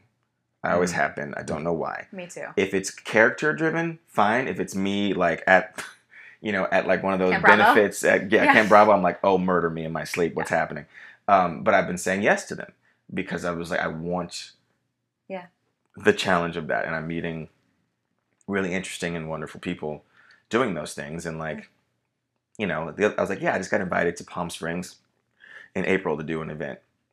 And the guy was like, listen, there's no money, but they're paying for your hotel for the 2 nights you're there, all of your food, all your drinks. Like, and I was like, sign me up. Yeah. This sounds great. And I only have to sing like 1 song. This is awesome. Yeah. And my parents are just, I think in making my parents proud is very important to me. And recently they've been careful recently not to be too explicit about it, but I've done a couple of things recently I think that have caught them off guard. And they're like, we're really proud of what we know it's taken inside of you to do those things. To go do these little benefit shows where you're singing as yourself. We know that's terrifying to you. I started teaching spin in October and like had a full-on meltdown the first class like that morning because I was like, what are people going to think? Like, I'm an actor. I'm a series regular. I do these, like, what are people going to think? And I was like, my dad was like, well, they're going to think that you were going somewhere that you liked and you were paying them money, Mm-hmm. and now you don't pay them money and they pay you. Yeah. And I was like, oh, okay. I was nervous that like people might think, Mm-hmm. and I said like being on the bike within the yeses, like the concerts have been really fulfilling. Being on the bike's been so fulfilling. Like I think I've learned between that and like the therapy that I've started, because I'd never been to a therapist and now I have one and she's great. But like all those things I think are making me a much more present person Mhm. and a much more vulnerable person. It is really nasty sometimes for me because I sit with people. I'm like, oh, you asked me how I was doing, and I'm going to tell you the truth. Mm. And then I see their faces get like sad, and then I'm want to back out of it. I'm like, no, I'm gonna go ahead and tell you like, Yeah. I've been very good for a long time at faking it. Mm-hmm. That like this idea that like we fake things until we get to the space we want to be in. I'm very good at that. Mm. And now I also want to tell you that sometimes that's exhausting. That I want to be able to tell you that like my career is frustrating to me sometimes because what can I do with? I saw a woman at a party on Saturday and she just sold a show to Fox. And I don't know what the show is. I haven't seen the script. I read a brief summary. But I was like, hey, congratulations, by the way. I haven't seen you since, that all happened. She's like, thank you. So exciting. You're so handsome. You're so talented. You know how talented and handsome this man is? And the whole time in my brain, I was like, does that compliment matter? Mm. Will that compliment in some way manifest itself in a way that forwards my progress Right. in my life? Or is it another round of, which sounds so to me in my brain like, oh, cry me little tears. Oh, how woe is me that like people think I'm great at what I do. But that doesn't always translate into a job. Yeah. And often at this point when it does translate into a job, then it becomes, a job where you're like, okay, cool. When I finish that job, I will have the artistic fulfillment that I'm looking for. Mm-hmm. And then I'll get the check and realize that I still have to figure out how to pay my mortgage. Yeah. Mm-hmm. And I'm like, okay, when does that stop? And I told my mom, like, with 2020, the feeling I have is that I've been in a valley for a long time, and it feels like it's time to come out of the valley. Yeah. But I realized that I think, too, I had to learn the lessons in the valley. And I think I was avoiding the lessons. And I think now I'm like, let me learn them. And part of it has been, like, since June, when I started going to therapy, has been, like, being more open with people in general about what's going on with me. And then also just saying yes to things that terrify me. Yeah. Because, like, with Ain't Misbehaving, saying yes to the things that terrify me has more often than not ended with me in a space that's wonderful and different. So even like I said, with this Hamlet musical thing, like I was like a little bit, I was like, I wanted to be Hamlet. Mm-hmm. I'm Horatio. Okay. And then I got into rehearsal and I was like, well, first of all, the guy playing Hamlet he's amazing. His voice is just special. Do you know Payson Lewis? Yeah, I do. Yeah, I mean, his voice is just magical. Awesome. And it's all just way too high. I would have died and like had like 17 notes, like 4 songs in. But again, like scary and challenging. And so trying to, I read something at the end of last year that basically said that like if you continue to base success on material things, you will always be disappointed. Mm. And I was like, that's amazing. Let me save that. I use that in class on my students. But then on New Year's Day, on this day on Facebook, I looked back at 4 years since Nickelodeon stopped. Every New Year's resolution thingy since then, and they were all basically the same. It was a disappointment of a year, but seeds were planted, and in this coming year, we harvest. And in the following year, the exact same sentiment in a differently worded message. And I was like, cool, you have to change this narrative. Mm. So the narrative becomes, you look at all the things you did in this last year that sometimes I think, especially as an actor, because it's so inconsistent and there is no like point at which, unless you're like, but even those guys, even like the Will Smiths of the world, like people are so excited Bad Boys did well because he needed a hit. Mhm. And I'm like, how crazy is it that like you can be Will Smith, and you could you could have your biggest hit ever, Aladdin, come out after years of flops, and then after Aladdin came 2 flops, Yeah. and now you are back to needing, you know, to be validated by a box office. So how do you in this career protect yourself spiritually and like mentally from that ebb and flow? And I was like, okay, there will always be peaks and valleys. Remember in the valley that you're blessed. Remember on the mountaintop that you're blessed. Also try to learn all the lessons in the valley so that when you're on the mountaintop, you will have earned that space, and you will also be able to stay in that space because you will be firmly rooted. Yeah. Because you've got the foundation to be there. That like I've had a really wonderful life, and my mom made the joke when I was in my 20s that like I would have a really boring E True Hollywood story. You know, she was like, cute boy, says he wants to be an actor, acts as a kid, goes to Yale, comes home, gets famous. Boring. You know, she's like, you're just getting an interesting life now. Yeah. You know. What do you think is the biggest misconception of being an actor? The biggest one. Or multiple if you'd like. You know, I was just in Texas filming this Christmas movie, and it was funny to watch people who are not connected to the industry have an experience of the industry. And so they have all these people in this small town. We were in Bryan, Texas, which is right by College Station, home of the Aggies. And they were so wonderful. I mean, we were free food. All the restaurants wanted to cater, and so many background actors ready to like come in. But they were like, every time the director would say moving on, they were like, oh, great, what next? And I was like, the same scene from a different angle. And watching them sort of go, oh, crap, this is tedious. I was like, it is tedious. It is slow moving. It's time consuming. And it's the repetition of it that like people think. I think that we live in like a, you know, like a social media reality show sort of world where people feel like, oh, I just like trip and fall into this career and I'm going to be great at it. And it's like there are those people who do, you know, God bless them, the Kardashians have made an entire career out of one of them being really great at sex. But like you have to respect at least the fact that like their mother was able to exploit that and spin it into this multi-billion-dollar like thing. But for the most part, people who shoot out like cannons disappear because they haven't earned that space. And so I think with acting, people think it's easy. And I think it's fun. They think that award shows seem like fun. Let me tell you what's terrible. Award shows. The red carpet is anxiety-inducing and terrifying. If you're nominated for an award, you're just basically sitting there trying not to poop or pee yourself until they say your name or don't say it. And then you have to either be happy or pretend to be happy. Like, and that so many people do not get to do it. That's like the hardest, the biggest misconception is that you'll just come out here, your audition, and like you're gonna book something.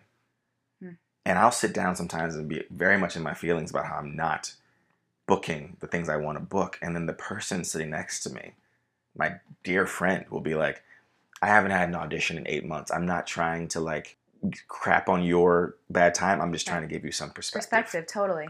You know, and I'm like, yeah, it is a business that forces you to like always be looking ahead of you.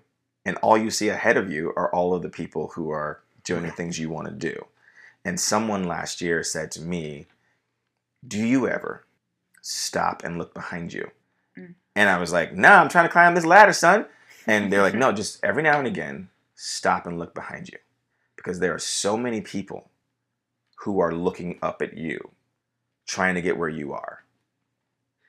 Yeah. And I was like, oh, I didn't think about that. And I go like to my conservatory that I went to, Amazing Grace Conservatory here in LA. I'll go back and like talk to the kids, and they're like, oh, it's he went here and he's on the freshman band, and I'm like, what? And they're like, they know you. They grew up with you. They want to be you. And I'm over here like, but I don't know. My friend is in a movie. Like my college boyfriend last night won a SAG award. Wow. And I was like, that's insane. And I'm so happy for you. And also, which makes me feel weird, but like I've just learned that it's human nature. I was really envious. I was already envious of the show that he got to be on and the role he got to play on that show, while also being completely over the moon for him because he's struggled and worked so hard to get to that space. Right. But then all of a sudden, I was like, I voted for you and you won. You have a SAG award. Holy crap. Wow.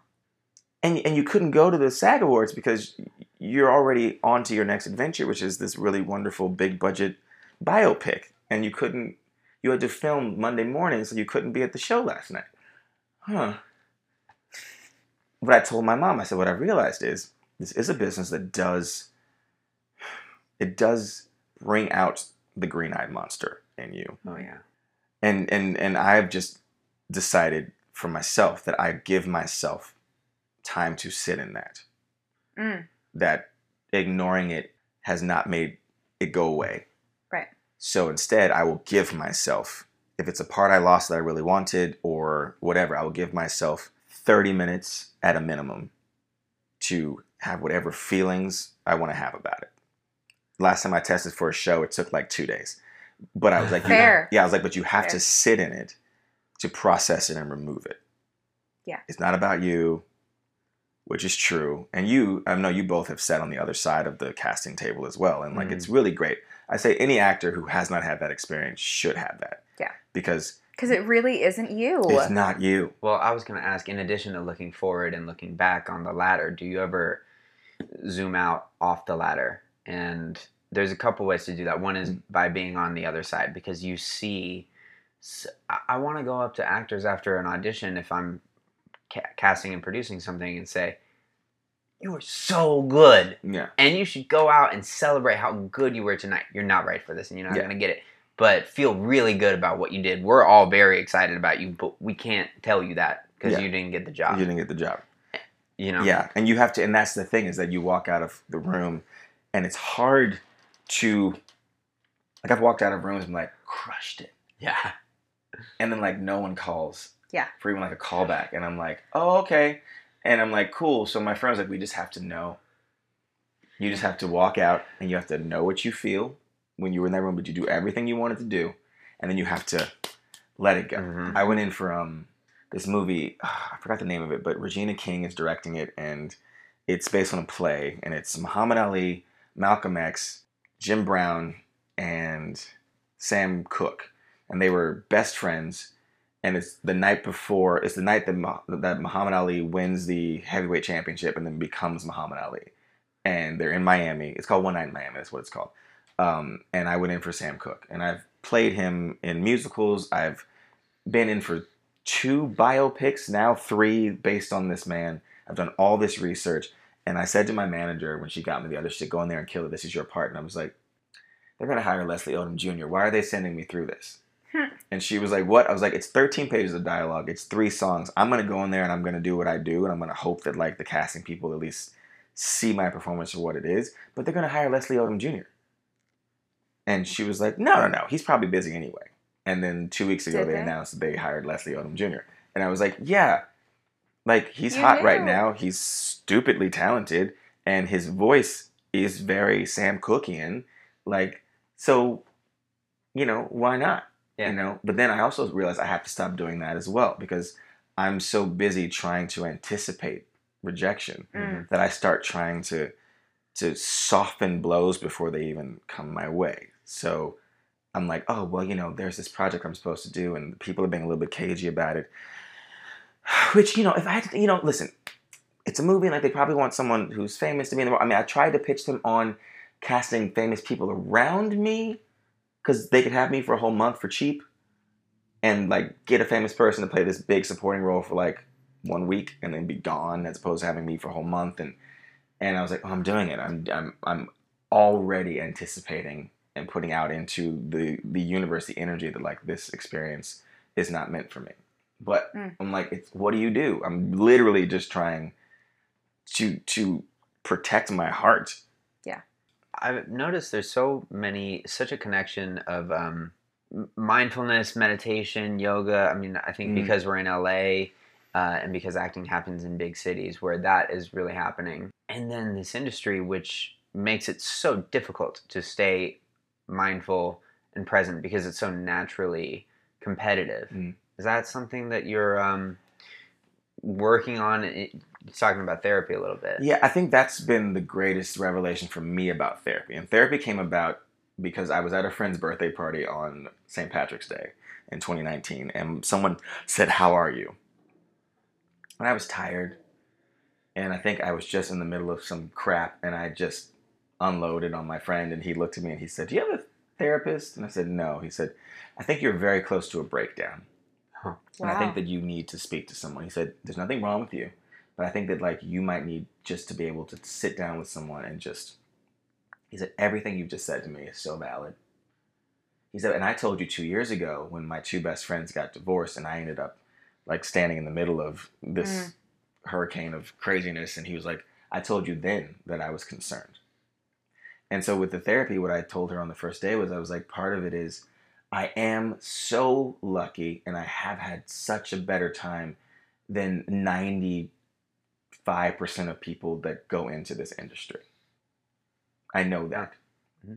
Sometimes I want to vent about my frustrations, and I feel like I go into spaces to vent, and I do get a lot of, "Well, listen, at least you," and I was like, I'm not trying to one up you. I'm just trying to have a moment.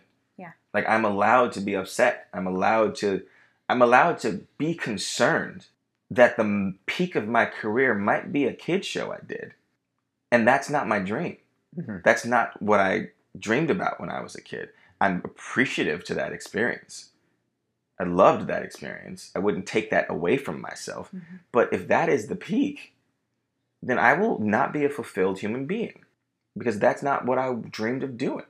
So now I'm trying to, and you know this, and I know that's why I listened to Matt's podcast as well. And I was like, the idea that like when you leave a show, I did 60 episodes of Fresh Beat Band.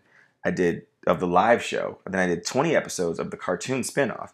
And I did 308 concerts across America. And I think 85% of those were completely sold out. Venues, we started the first tour with 1,000-seat theaters. By the last tour, we were doing like 10,000-seat venues. Like it was, it's wonderful. It's been so great. But like I told someone, I've performed at Carnegie Hall, and I was dressed as Shout from the Fresh Beat Band, standing next to Jason Mraz and the rest of my castmates, and I wasn't allowed to have the experience as myself. That I've done 20 sold-out concerts in New York City, some of them at the Beacon Theater, some of them at the Madison Square Garden Theater, as Shout from the Fresh Beat Band, not as myself. Like, I've had these really amazing experiences that I want to repeat as myself. Yeah.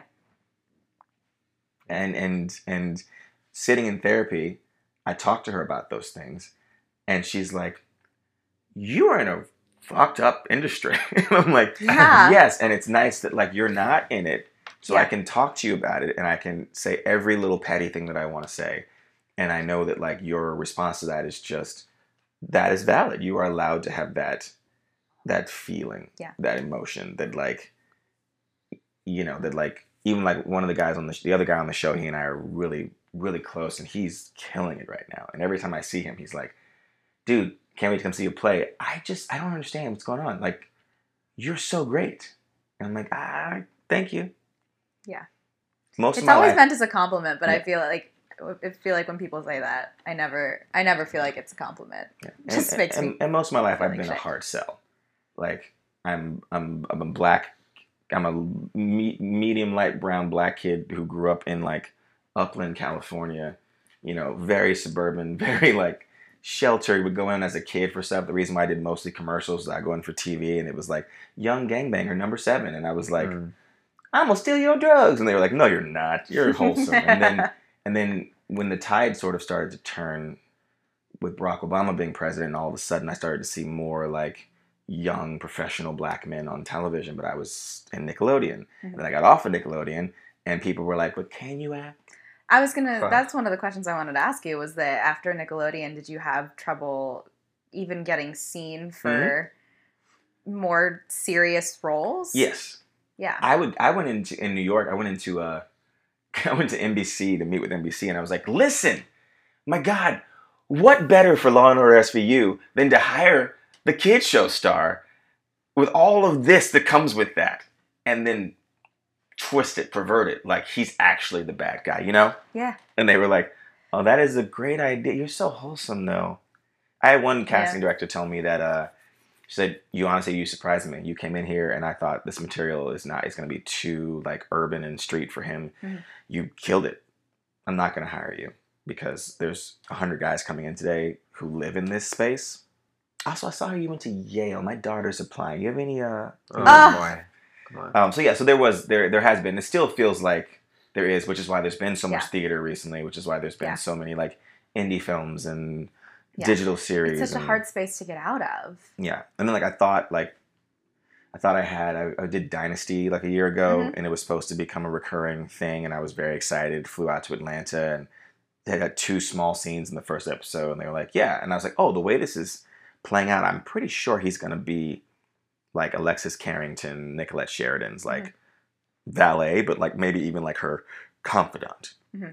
That's kind of what they were setting up. And then never went back. I think she got herself fired, but also she did not like me.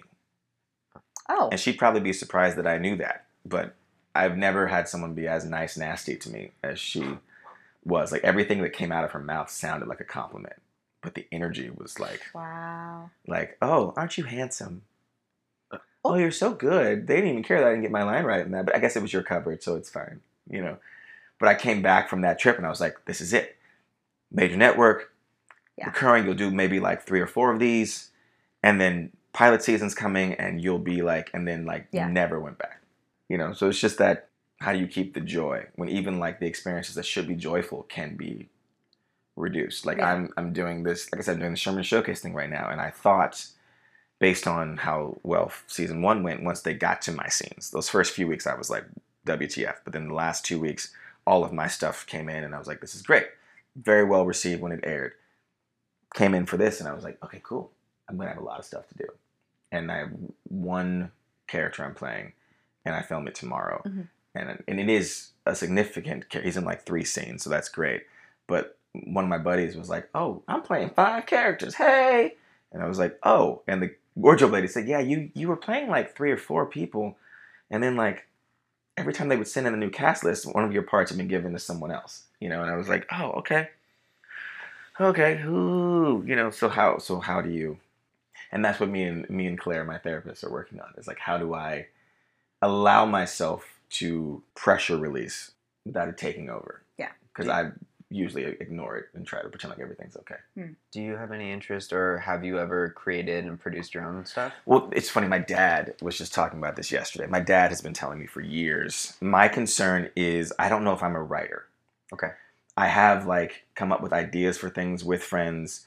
I filmed a pilot presentation like a year and a half ago for a show idea that I have with a friend, and we sat down and he would say dialogue and I would type it.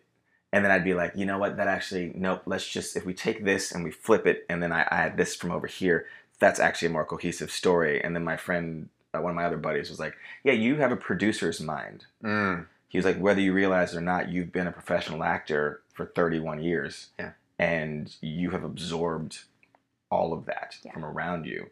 And you should maybe start doing more of that. And I was like, cool, I would love that.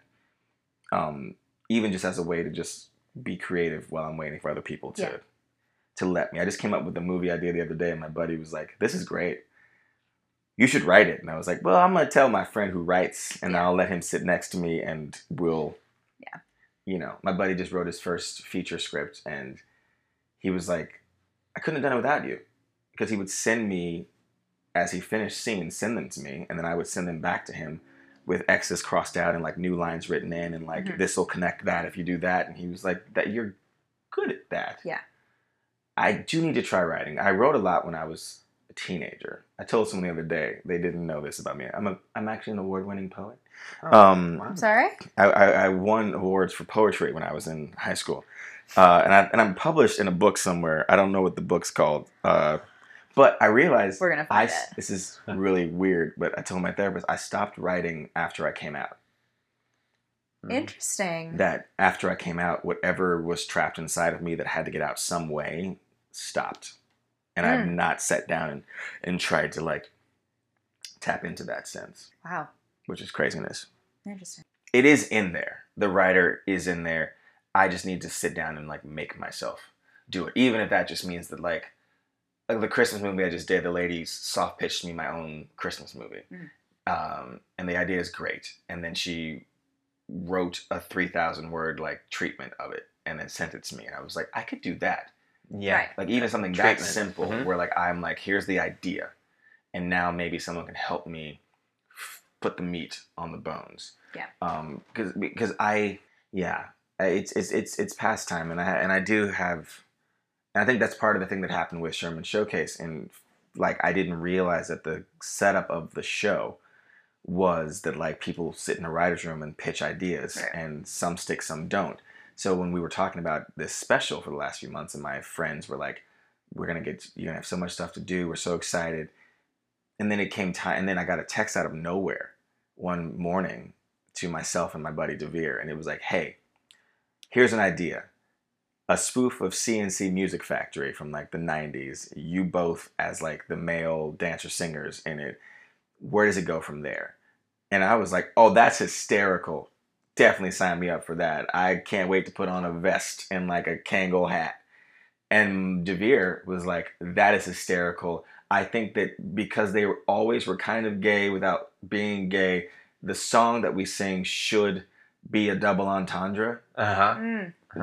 And you know, like, and then he came up with the idea for a song. I think it's like, I want you to be my main girl. So that in the scan of the song, it sounds like I want to be my man girl. And then they started riffing on that, and then by the time I picked my phone up again, he had sent over like a scratch track of like him singing it, and our friend who, you know, is the creator of the show was like, that's hysterical, this is great. And I texted Devere on the side, and I was like, oh my god, was I supposed to like, I thought he was just telling me what the idea was. Right. I didn't know that he was like, oh yeah, that's how this thing works. I already sent him like four pitches that they're doing in the room now for like sketches that I think would be great on the show. And I was like, Oh, okay. oh my god, I've never had to do that. I Yeah. didn't know Yeah. that that's what we were doing. And so then like a few weeks later, he pitched me another idea that hopefully will be in season 2, where we would spoof the Fresh Beat Band. Oh, wow. Excellent. But this time I was ready, so I was like, oh yes, and we could do this, we could do this. Also, this was my catchphrase, so we could do that to end it, which would be a wink, wink to the folks, and then we could.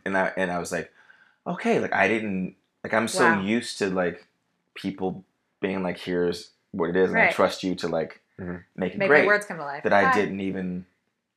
It didn't occur to me that like I was supposed to pitch myself. It's like, so now I know, like, hopefully we get a season 2. Like, this special is supposed to be the thing that brings. Because season 1 was, I mean, the show was on almost every like reviewer's top shows of the year. Oh, wow. The lead on the show was a tiny little show on IFC. The lead on the show was up for a Critics' Choice Award for Best Actor in a Comedy. Like, yeah, you know, but they said basically like it had a bunch of viral moments, but the ratings were not great. Okay. And I said, well, here's the thing. It is a show about like a Soul Train type show, which means that it is being geared in comedy that like will appeal to African Americans who maybe don't know where IFC is, because not a lot of black people watching Portlandia, you know? So like it was this really crazy phenomenon where like after our premiere, there was a song on the show called Drop It Low for Jesus. And so it's like beautiful choir song, but then also like a little stripper anthem, and they're all like twerking and winding, and the internet lost it. The internet was like, half the internet was like, this is the funniest thing ever. The other half was like, whoever made this is going directly to hell.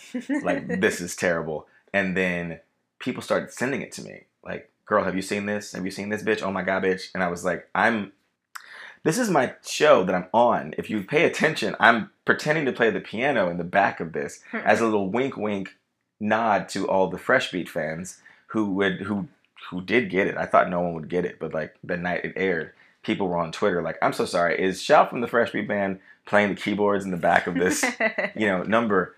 So we had a lot of moments like that, but it didn't necessarily translate to. So now it's on Hulu and all these things, and like this special will air in June, and it's gonna air across like multiple networks. It'll be on IFC, but also be on AMC and different. But yeah, so it brought back again the idea that like I need to start taking the baby steps into that space of, and I think, and this is again goes back to the spin instructing. and what's been helping me so much on the journey is like, I am by nature a competitive person, and I want to be great immediately at everything. And things I don't think I'm going to be great at immediately, I often will find excuses not to do. And I'm sitting in these classes and I'm telling these students, I'm like, you have to, yes, there are people who get shot out of cannons and end up way ahead of you. A lot of those people end up taking steps back because they did not do the work to earn that space. What I am learning and what I'm coming to terms with and learning to embrace is that my progress recently has been baby stepping, but it's slow and it's steady. And that means that every time I put a foot down, I've learned the lessons, done the work to earn that step. And so that is not just about like major things. It's also like the micro things. Like if I want to write something, I can't expect to sit down at my computer, open Final Draft, and produce, the usual suspects on my first try. I have to allow myself to make some crap, but just get the ideas down. And that for me is the hard thing. Is like not just the idea that I could fail at it, but what happens if I sit down and nothing happens. But I've got some time coming up once I do my taxes where like I'll have time, and I was saying my partner's going out of town to associate musical direct a new musical for like 2 or 3 months. So when he's gone, I can't use him as an excuse to not do things.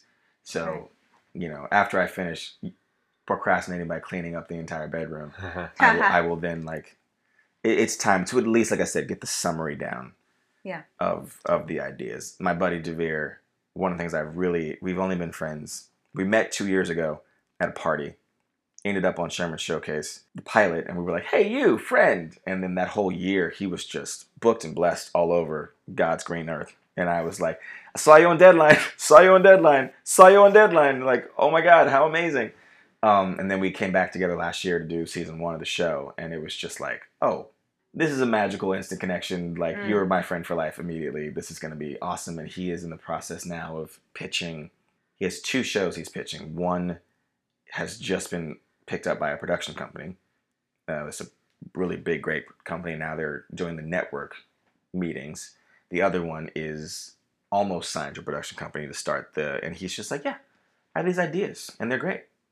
And I wrote them with my friend, and his friend happens to be on a really good hot streak right now of acting, and he's got a movie coming out with Dave Bautista in March. So It's like, and I was like, cool. Okay, so you were basically like working on stuff you wanted to work on while you were also doing these other things, and now like it's all kind of coming together at the same. Yeah, and he's like, don't worry, I got a role for you and everything. I was like, don't play with my. That.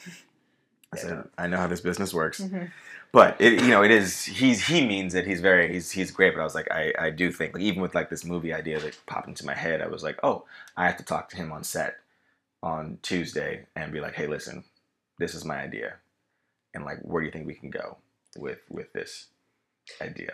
What I like about it is just the power that it gives you to be able to be productive when you don't have anything going on. You don't have to be at the mercy of, waiting for somebody else to hire you and allow you to work. Have you ever read The War of Art by Stephen Pressfield? No. That sounds great. Yeah. Maybe I'll give you, if you want to. Yeah. Yeah. Borrow my copy. Okay. It's just, it's a great, if you just need to sit down and write and begin, it's just a good kind of a kick in the ass to just do that. Okay. Yeah, that sounds good. Because even I was like I said, I was listening to the show, and I was like, oh man, like how cool. Like you were like, oh, I want to produce this play with this guy, and I don't know what to do. And I probably would have just said nothing. I would have been so scared, and I would have said nothing. But I was like, oh, and then Mick's like, okay, I'm gonna help you produce One Flew Over the Cuckoo's Nest, and then also I want to be. Was it One Flew Over the Cuckoo's Nest? Yeah. And then also like. I would like to come in and audition to be this part, like create this opportunity for myself. And what my mom said to me a couple of days ago over the phone, she said, this is the year, Tommy, when you have to stop being scared to ask for what you want. Good. Yeah. That like, she said, you're always so busy trying to do things the way they're supposed to be done. And then you end up being left behind because you're not just putting yourself out there. You're not just being like, hey, hi. what's this? What's happening? Can I be a part of this? You're like, oh, well, I congratulated them and like, and they were like, well, you should like, we'd love to have you on. And I'm like, great, yeah, let me know. And then I'm just sitting at home like, they never called, and she's like, Oh, yeah. it's like you were like that as a kid. You'd like, oh, they're all going over to so-and-so's house. Seems like fun. And she was like, well, did you say, can I come? And I was like, no. She's like, okay, well, that's how all those people ended up hanging out together. Was one of them said he got a new video game. The other one was like, oh, I want to play that. Can I come over? Yeah. And you were waiting for one of them to be like, Tommy, do you want to come too? As instead of going, hey, can I come too? Yeah. And I was like, yeah, I have to. It's a little bit of the shyness in me. That like, I just have this idea that like, I'm just going to be really great at what I do. And then like, people will know that and they'll just, and like, that's not how life for me at least has worked. And not how this business seems to work. Not anymore. Me neither. Not anymore. I think you have to be great at it, and you just have to keep like shoving it in people's faces, Yeah. and so they can't forget. Yeah, and that's what I realized. Like on social media, if you follow me on social media, I think I accidentally have given off the impression that like I am like just killing it because I talk to people like, no, I haven't seen you, but like every time I see your Instagram, you're on a set somewhere, and I was like, was I? Was there a hashtag TBT on it? It's like the same way that like a couple years ago when I was making Nickelodeon money and I was always posting vacation pictures and you all just thought I was always on an island somewhere, but like I just took a lot of pictures. Yeah. I kept posting them in the cold months to remind myself We of love a flashback. how happy I used to be. But I will say this, just to full circle it, especially with Nickelodeons, that I said to someone today that I used to make a lot more money acting, and I was unfulfilled by the acting that I was doing. It's like, and now when I get to perform, I'm so enriched and fulfilled by the experience. So now we have to marry the financial part of the job I didn't love with this new space. But I do think that for me, kind of like with going to Yale, and figuring out for myself that I wanted what this meant to me, that the last few years since Nickelodeon have been once again about reminding me that this is who I am and that I love this and that it's fulfilling to me. When we finished the show, the Fresh Beat Band, and they were like, concerts, cartoon, live show, you're done. And I was like, great. You guys said maybe 2 seasons. And that was in the spring of 2009, and now it's the fall of 2015. Holy crap, this has gone on way longer than anyone expected. The cow is dust now. There's just powder coming out of those udders at this point. And then I sat around and I thought, what do I do now? And my first thought was, do you like this anymore? And I was not sure. And I went and signed up for acting class, went over to John Rosenfeld Studios and started like at square one, intro class, worked my way through. And like a year later, John looked at me and he said, you like this again? And I said, what? He said, when I met you, you were so uncertain. You did not know if you wanted to do this anymore. He's like, I think you found it again. And I was like, yes. And I found it in the challenge. So now getting the challenging roles to make sure that the mortgage stays paid, that's like, but I think I had to go through that to remind myself that like, I liked it. Because it is kind of like painting by numbers at a certain point when you're on like a show like Totally. a Fresh Beat Band or even like a True Jackson VP where like there's such a finite amount of formula. Yeah. You kind of just, you go in, you know exactly what you're going to do, what's expected of you. You do it. I wasn't even taking my scripts home.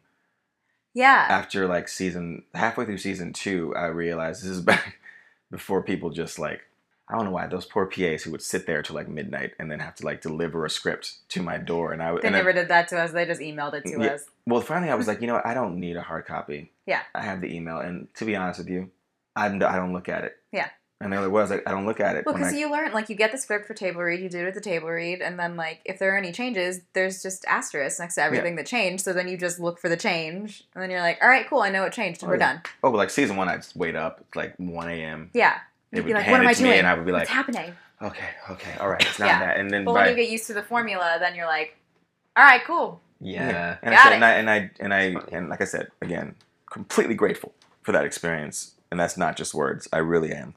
But yeah, I'm sort of like, the things I watch everything. The things that I watch, I'm like, oh my God, those are the, like, you know, I'm just waiting and praying and hoping for the person who like sees me as the multi-dimensional like human being that I think I am, and just lets me run with that. You know, so there's a project I'm supposed to do in May, and it would be, in terms of challenges on screen, probably the most challenging thing I've had to do, where I would have to stay in a certain space for 4 weeks and really go into the psychology of this person. And I was just like, I'm so scared all the time that like something's gonna happen where I don't get to do it, because I'm like, I just want like that experience where someone gives you something that meaty and it's just like, go ahead. I believe you can do this. And the people who are making it believe I can do it, the concern is that the people with money might want someone who has a bigger name. Yeah. You know, which I respect and understand. But at a certain point, I'm like, how do you become that person if no one takes a chance on you? Yeah. You know, I can't get that major credit if I keep losing out on that major credit because I don't have that major credit. You know, I went in for a Netflix series like 2 years ago, and the casting director was like, I'm obsessed with you. I don't know how I don't know you. Send me everything about you, because the network thinks that they know who they want. But I think it's you. And at the end of the day, I didn't even get a producer session. And he was like, I don't understand, except that they know this guy from another show. It turns out that guy was a friend of mine, and he did a phenomenal job, which also helps, I think, in this business. Like, if I can vicariously live through someone else, I will. And so, like, if I lose a role and it goes to someone that I love, then it becomes like, okay, great. I didn't get this, but you did, and so we're going to celebrate it. We're going to watch it. I'm going to call you and say how great you are, and won't even tell you. That guy doesn't even know that like the casting people were trying so hard to get me his job. But I'm like, he did, so he's great in it. So, well, I hope you are able to marry that that artistic fulfillment and that mortgage payment.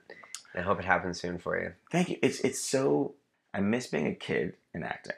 Yeah. Because there was such a purity to it. It was really just for fun. I had no concept of what money I was making. Yeah. I didn't know until I turned 18, and my dad very excitedly was like, you leave next Wednesday open because you and I have an appointment. And I was like, okay. I just want to hang out with my friends, Dad. I'm going away to college. And that Wednesday I went. We drove from Upland to Culver City, or Century City, went into this tall building, and I sat down across from a man named Dan. And Dan was like, hi, it's nice to meet you, Tommy. I'm Dan. I've been managing your money since you were 6 years old. And now's the day we talk about, like, going forward, what your dad and I have planned for you that we need you not to mess up. That's amazing. You know, I'm like, and that was my first moment when, like, acting was more than just joy. And I'm like, I really wish. I used to tell my agent, like, I don't care how much money I'm getting for this. Just, like, you know, let me know when the contract's done and I'll just sign the contract and it'll be fine. And I had to learn. Yeah. Years later, they were like, you can't actually say that. Like, you actually do have to, you do need to know the business behind it. And this is more than just, like, a fun thing you get to do sometimes. Like, you gotta know. It just competes with the size of your brain. You know, like, the business side of acting conflicts with the artistic side of it. Yeah. But I do think I am, as I said, now that I'm slowing down and I'm really, really trying to appreciate the space that I'm in. I'm like, you are moving steadily in the right direction, and that thing is coming. And in the interim, you're learning a lot about yourself, and you're also expanding your own life to make sure that, like, you can support yourself until that comes. And I'm also super freaking lucky that, I mean, if you count the training, the spin instructing, this is really the second time in my life that I've done something that wasn't acting. And the first time was I had a part-time job at an ad agency for like 8 months.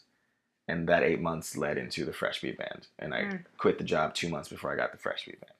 You know, I was like, so whether you're on the mountain or in the valley, blessed. The bike's not a valley? We should get a workout in sometime. Well, that'd be great. Come on. God. I need to, now that I'm on the bike and done with the training, I have to get back to my lifting. Because I lost. Have fun, boys. I lost so much weight during the training. I lost 20 pounds during the training. Whoa. I don't know from where, because everything pretty much fits the same.